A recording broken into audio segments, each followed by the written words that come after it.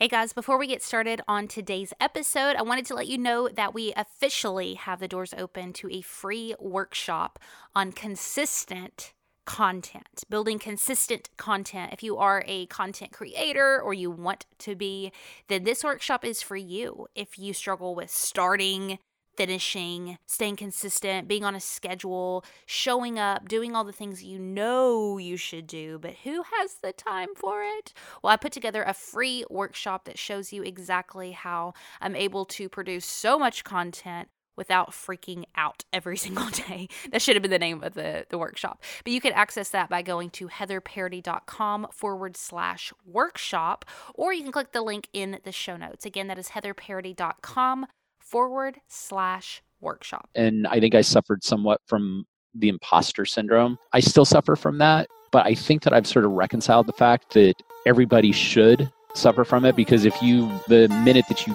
don't have the imposter syndrome means that you're not trying to improve yourself. I've always felt immense fear. I was born with cerebral palsy. I have always felt small. I was told not to take risks. I may be blind, but I teach people how to see. And I'm proud to be an individual. This podcast is for you, the unconventional leader. Maybe you are the one that everyone discounted. Maybe you struggle with fear and self-doubt. We are here to empower the next generation of self-starters to step up, Use their voice. And make an impact in this world. Hey, my friends, welcome to today's episode. If this is your first time listening, my name is Heather Parody. I am your host, and this show is dedicated to unconventional leaders. I had the honor of connecting with Thom King. He is the CEO of Icon and Steviva, which are companies that share natural sweeteners for products all over the world. And he also has this recent venture where he wrote this book called Guy Gone Keto and shares some of his favorite recipes for condiments. I've tried them. They're crazy. And y'all know I've been trying to cut coffee creamer. If you follow me on Instagram, Facebook, you know that this is a struggle because your girl loves some coffee creamer, but the fat content's crazy. Have you ever looked at the back of that? Don't look at the back of it. It's nuts. But Thom sent me some of his sweetener, and guys, it's been like 2-3 weeks. Your girl has had no coffee creamer, and I still like my coffee. So you know this is a Christmas miracle. It's amazing. But I'm really pumped about this episode because we not only dig into how his life has been changed through keto, but just the habits and rituals and routines that he's developed over the past couple of years after having this crazy pivotal moment where he had a really hard look at himself and realized that, as he said, wasn't living with integrity, and he wanted to change everything, not only his health, but his mindset, the way he ran his business. And he shares with us his super raw and honest story here. And I'm telling you, I read this book that he wrote. It's all about keto. And I'm going to tell you guys, I am not one of those people who really digs into the science behind health. To give you a little insight, I originally went to school to go into the medical field. I had randomly got this job at a hospital, if you can believe it, in my early 20s, working in surgery. No, they did not let me near any open patients. But what I did have is this crazy grunt job where I transported patients to and from surgery, helped out in the OR stocking things. I saw some crazy stuff. Literally, I've got to save it for another episode, but I have some crazy stories. But I loved patient care, and I loved being around people. And I was like, I'm going to go to the medical field. And then I went to school and took like a few A&P classes. And I'm like, screw this crap. At the same time, I was taking a psychology class and I absolutely fell in love with that. That made more sense in my mind than a lot of the scientific stuff. It was so hard for me. My sister's a nurse. She gets it. But anyway, the point is I don't really dig into a lot of the scientific health stuff. But this book, Guy Gone Keto, is just super practical, straightforward, and I learned a ton about the way our body breaks down sugar and why it's important to stay away from it. I know I'm hurting everybody's feelings. I kind of hurt my own feelings, but there are some substitutes. But anyway, I'm going to be quiet. Pick up the book. Check out the link in the show notes. I'll have all of his products, all of his stuff there. Really cool interview with Thom King. But before we get started, if you know anyone who would love this episode and dig this topic, make sure that you send it to them. We want to impact as many people as we can for the remainder of 2019. It's almost over. Crazy. need your help to do it. So please share this with one person who would love this topic. All right, my friends, you ready? Let's meet Thom King, the guy gone keto. Hey guys, connecting with Thom King. Super excited to connect with you.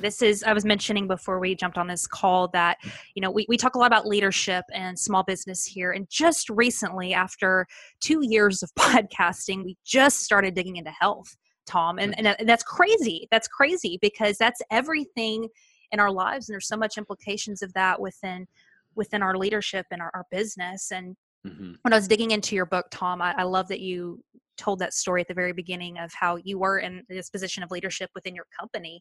And you started having these revelations about, hey, health is kind of important and I need to make this a priority in my life. Can you share with us a little bit about just that moment in your life where you're running the successful business, you've been doing this for years, you have all the credentials, all the stuff going for you, but your health was suffering? It wasn't just my health that was suffering.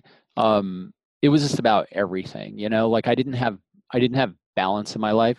And I also felt like I wasn't really living with the level of integrity that, that I should. And I think I suffered somewhat from the imposter syndrome, but I still suffer from that. But I think that I've sort of reconciled the fact that everybody should suffer from it, because the minute that you don't have the imposter syndrome means that you're not trying to improve yourself. So if you constantly live in that sort of almost like threat state that you have to be constantly improving yourself, I think you can get stagnant. So I don't expect everybody to subscribe to my philosophy on that. A lot of people have told me that they think that I beat myself up too much. But I enjoy it. I don't mind it so much because it really does help me make constant and never-ending improvements, which I think is super important. Yeah. And so that journey for me started in Vegas, and my company supplies sweeteners to the sports nutrition industry and caters to quite a few companies that make ketogenic friendly products. And I was carrying about 35 pounds of extra weight, had terrible blood pressure, and I just wasn't really, I wasn't walking my talk. So, I went out to dinner with some, with some vendors, and they paid, and I overconsumed, and I had, steak and potato and cake and wine. And I got up to my room, at the illustrious Luxor Hotel in the executive suite, and which sort of reeked of broken dreams and and lost causes. So I just basically looked at myself in the mirror and I'm like, wow, this isn't working for me. I'm like, not healthy, not balanced, and felt like I wasn't really, attacking my business with integrity. And at that point, I really committed to journaling and writing it all down. Like, like, what am I experiencing? What am I feeling? How can I improve? And I do that on a daily basis. But about a year after, that sort of epiphany, if you will, that I had in Las Vegas, I had a complete book. And so then the next step was just finding a publisher and getting it out. And that was a process that happened a couple years ago. And one of the things I appreciate that you mentioned is, a lot of us, especially those who are really involved in self-development and leadership and self-improvement, we know the things that we need to be doing. Like, we understand, but there's this gap between awareness and behavior. And you address that in the book. You talk about, these pain points, and that it has to get to a point where your pain, outweighs your I guess laziness, to be honest with you, with not neglecting your health and so forth. Right. Can you explain that to us a little bit?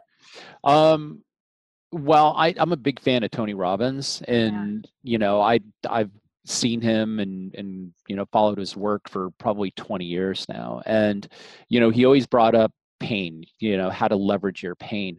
And I don't think I truly understood it until that moment. Like, I think that human beings are driven by pain and pleasure and maybe the avoidance of pain.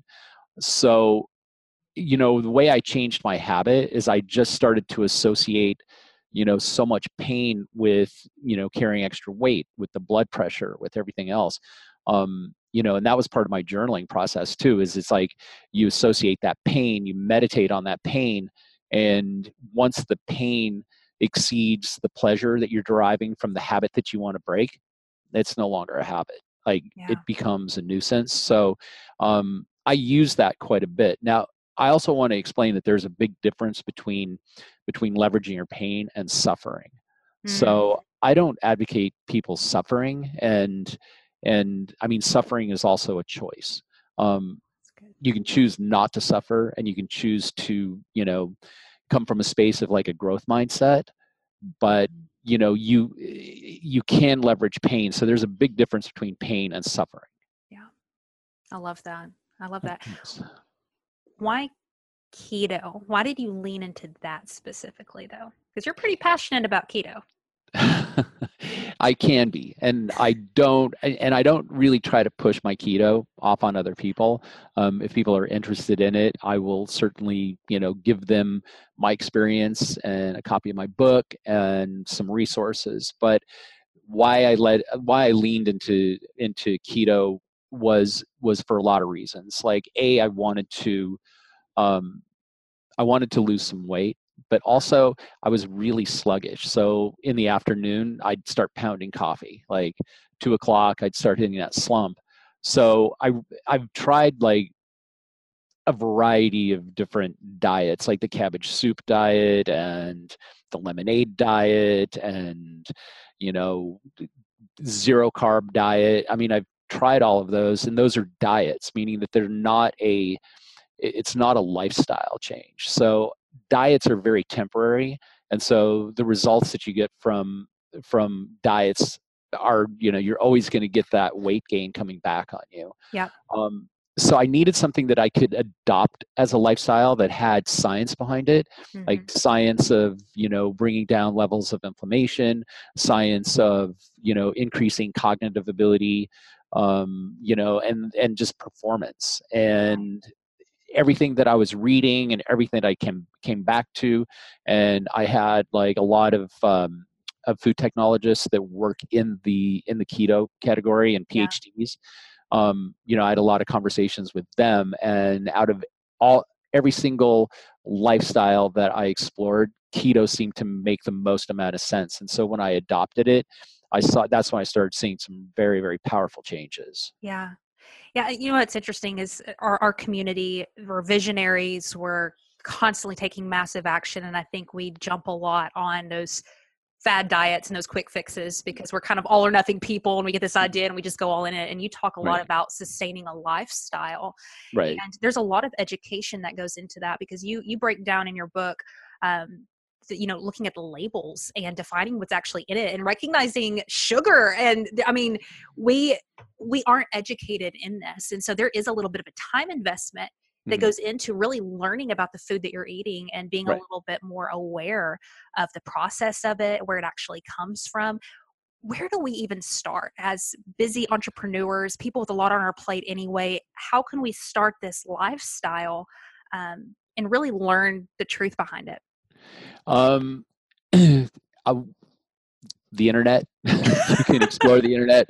I mean, that's helpful, but I mean, I think that if you really, really, really want to break it down to basics, the diet or the lifestyle, is 70% fat, 20% protein, and 10% carbs. And those carbs come from cruciferous vegetables like broccoli, cauliflower, lettuces, kales.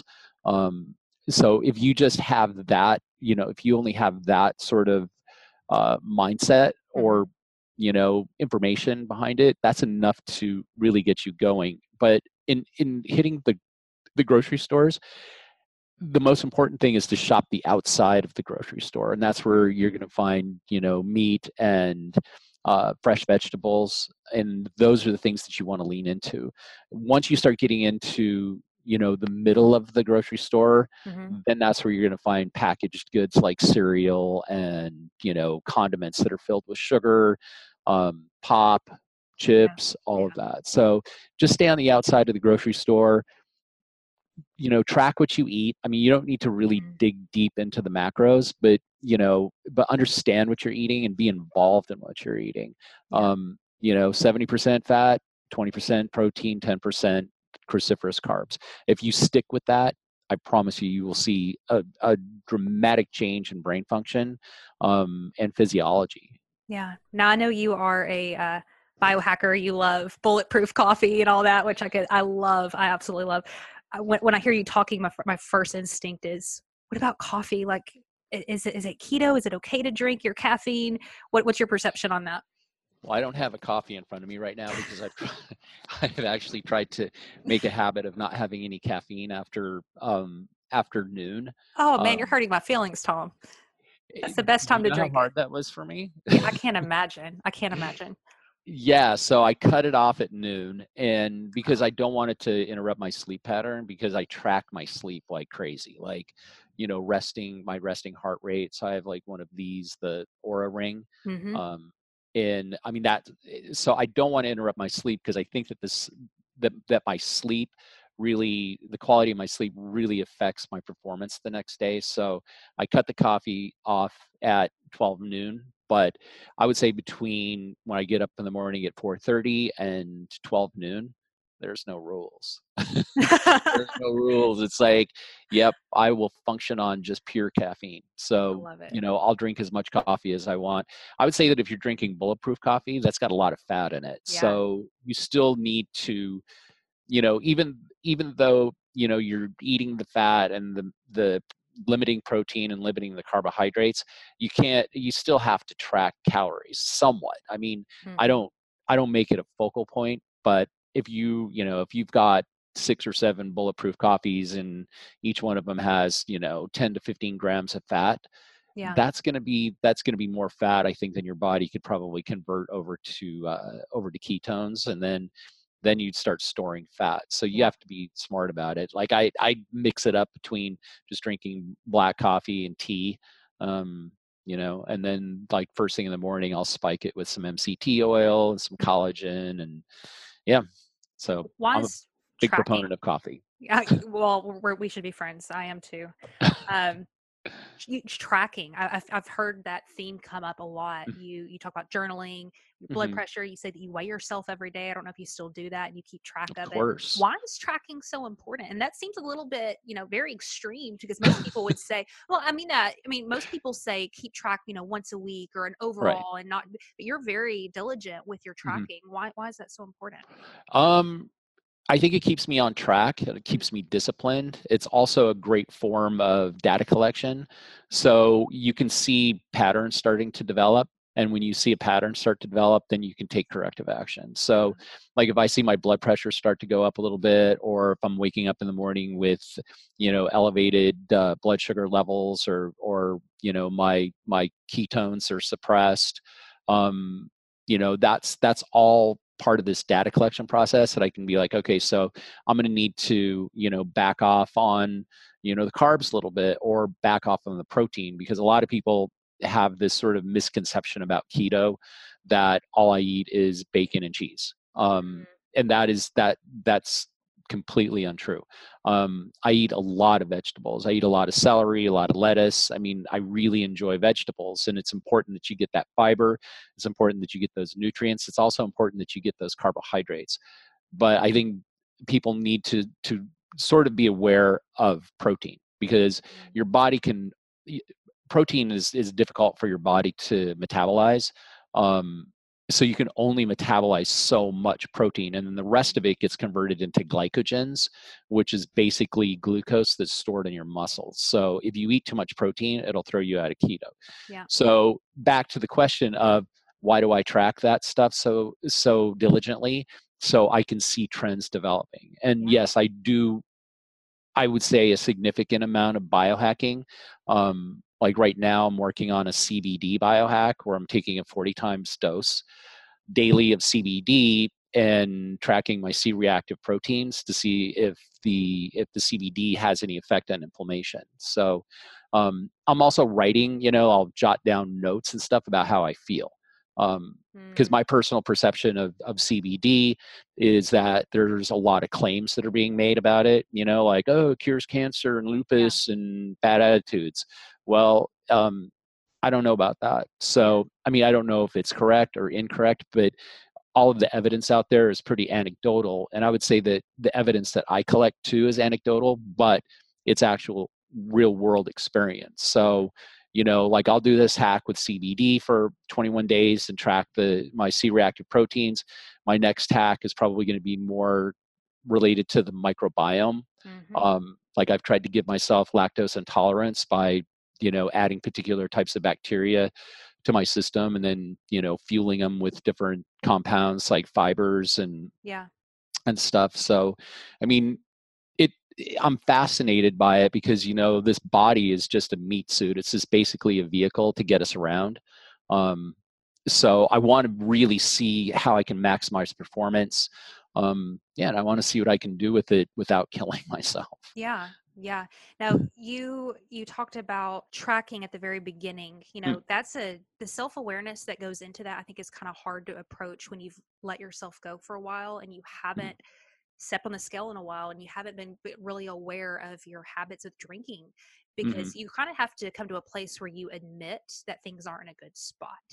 Writing those numbers down and becoming very aware of what's happening, where I'm at. I think there's a lot of resistance there because we don't want to even admit it. We don't want to look at it. So 100%. Any words of advice for those who may start this journey and say, hey, Thom, I want to start tracking. I want to see improvements, but I really am embarrassed to see where I'm at right now. Well, my response to that would be good, because that's what's going to drive you. Embarrassment is pain. So if you break that down into, the pain and pleasure mode, if you need to get your embarrassment to outweigh the pleasure that you're deriving from the donuts and the pizza and stuff like that. I would also recommend that download Jocko Willink's book, Discipline Equals Freedom. And I follow him and he's like a no BS guy about discipline. And basically, when somebody asks a question to him of, hey, Jocko, how do I get up at 4:30 in the morning and start working out? And his response is generally, you get up at 4:30 and you start working out. So, I mean, it's easy for people to make excuses and just shift your mindset.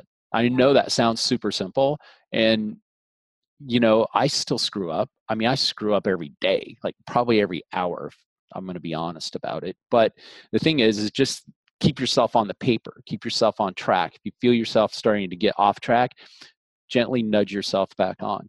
And if gently nudging yourself doesn't work, then maybe beating yourself over the head with a club will. And sometimes embarrassment is that club and shame is that club. And just write it down. Find a good group that's going to support you.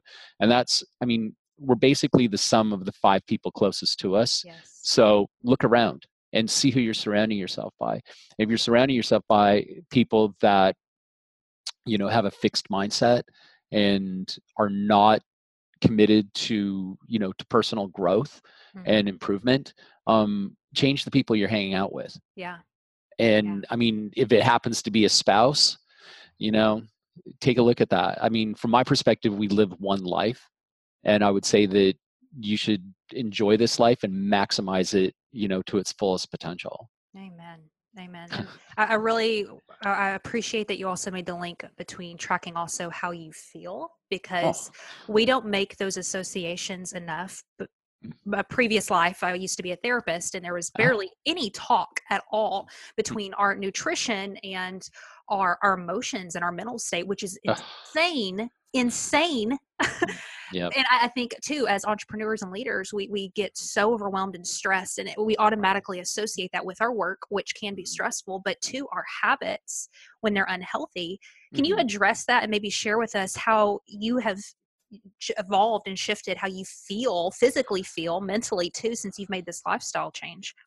I can't really emphasize enough on the importance of journaling and writing it down. And I mean, my journaling sort of evolves and shifts, monthly, yearly. It's always changing. Like I'm always asking myself different questions. And I think that that's how I start the journaling process, is asking myself, you know, different questions on things that, that are important to me. But I can tell you the number one question, and the first question I ask myself every single day is, how do I feel?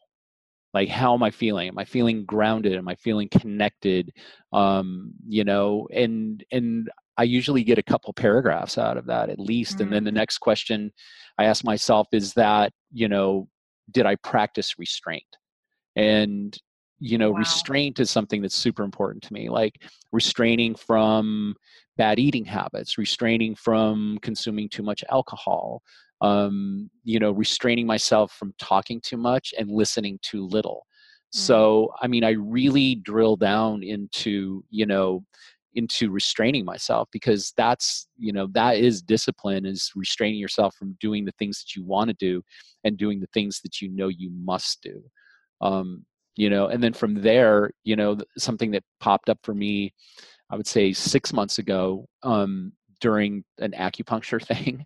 My acupuncturist said, "What is it that you're not letting go of?"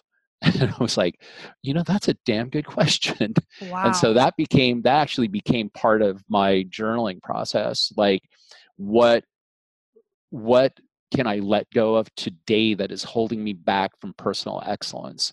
And that was a huge, huge brain dump for me, because the things that came up is fear, like fear of loss, and, fear of what people think, and fear of acceptance, and fear of, becoming infirm, and Yeah. like all of these different things, because I'm over 50, and these things, your body doesn't heal quite as fast. And, these are the things that you have to face, like your own mortality. And so I really felt like that a lot of the things that were holding me back is fear, like fear of failure, maybe even fear of success. So that became like a huge part of my journaling process. And yeah, that really helped a lot. And now it's like I need to get a bigger journal. Yeah. Yeah. No, we're huge journalers here. We're always talking about journaling. And I'm so grateful that you shared that perspective on it. I think a lot of people, I've had so many questions of like, how do I journal? What's the right way of doing it? And I'm always like, everyone is so different in how Sure. they approach it and how they use it. I want to give you an opportunity, Thom, for our very last question, which is my favorite question. I can't wait to ask it to you. But just to share a little bit more about your company and your products. And I want to say that your sauces was like a fight in my house. Because What? yes, my daughters and my husband, we all we eat a lot of chicken, and we were just like yanking your sauces out of each other's hands. It was so good. I absolutely love it. I'll link those in the show notes. But tell me a little bit about your company and what y'all provide. Okay, so I have sort of a few different companies. Do you really? So Okay. yeah, so my primary company, and the one that that produces the most amount of revenue, is called Icon Foods. And Icon Foods, we're an ingredient supplier to a gazillion different brands that are using natural sweeteners. So our main focus is like clean label sugar reduction. So we've got a 3,000 square foot lab that we work out of to retool and reformulate major food manufacturers' formulas so they have less sugar. Mm-hmm. That's our primary focus. And then back in 1999, I started a company called Staviva Brands, and it's a brand of consumer-based sweeteners, and we're in quite a few different stores. I'm not even sure how many at this point. And then last May, not this last May, but the May before, I wrote a book called Guy Gone Keto. Yep. And that's the sauces you add. So the book Guy Gone Keto was really about sort of my journey into ketogenic lifestyle. And so I selfishly created those sauces because I couldn't have ketchup, I couldn't have barbecue sauce, I couldn't have teriyaki, I couldn't have any of these sauces. And I'm like, why doesn't somebody just have, keto friendly condiments? And well, I'm like, I'm going to just have to make them. And so I made them. And then everybody who had them was like, these are amazing, you should sell them. I'm like, okay. And then the brand just exploded. So They're legit. They're legit. Amazing job. Amazing yeah, job. well, and I'm constantly tweaking them. So And also I thrive more on criticism. So if somebody's like, I think it's got too much salt, and I really enjoy hearing people's feedback on that, because it really helps me improve them. Because we're a smaller company, we have that ability to pivot pretty quickly. So if somebody's like, no, there's too much salt, or it's too sweet, or it's too spicy, we have the ability to just to go into the lab and to retool. So I have a blast doing that. And I can respect that. But Thom, our family, we are foodies. We eat. We love to eat here. So we loved it.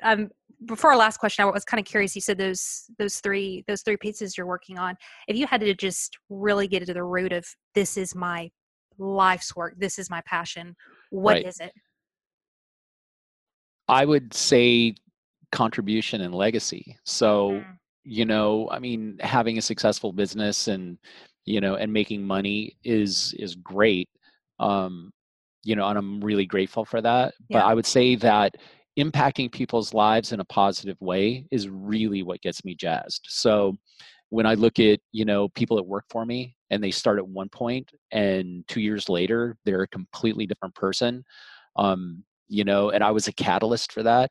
That's really what gets me excited. Another one is when I go to trade shows and out of the blue, somebody will come up to me and wrap their arms around me and be like, oh my God, I lost 85 pounds and my life is completely changed now. Those types of things, those are the things that drive me.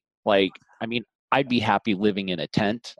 I don't need a lot of stuff, but it's seeing, the impact that the businesses that I've created, the impact that they have on people, that makes everything so worth it. You're speaking the language of our audience here. We're all about that. So thank you for sharing that. Very last question. I was wondering if you were to go back in time to Thom in that hotel room and you're having this revelation about your life as a whole. This isn't going down the road that you want it to, and you're having this really hard look at yourself and deciding to start this journey that you're on right now. You could go back then and sit with him for just a moment and tell him one thing. What would that be? That's a really good question. I would say keep doing what you're doing, don't give up, and do it more. And then I would ask that person that they go back and talk to the 18-year-old teenage version of myself and say, you need some discipline and just keep doing what you're doing. And in the end, everything's going to turn out for you. But it could be so much better. It could be so much better if you would just shift your mindset. Thank you for listening to this week's episode. If you have not subscribed yet, please head over to iTunes or wherever you listen to podcasts and hit that subscribe button. And also, if you have a second, leave us a review. Lastly, we have a private Facebook group. If you are looking for a tribe of like-minded leaders who are unconventional in their approach, but dedicated to making an impact, head over to Facebook and type in Unconventional Leaders, and we will be sure to add you. You guys have a great week.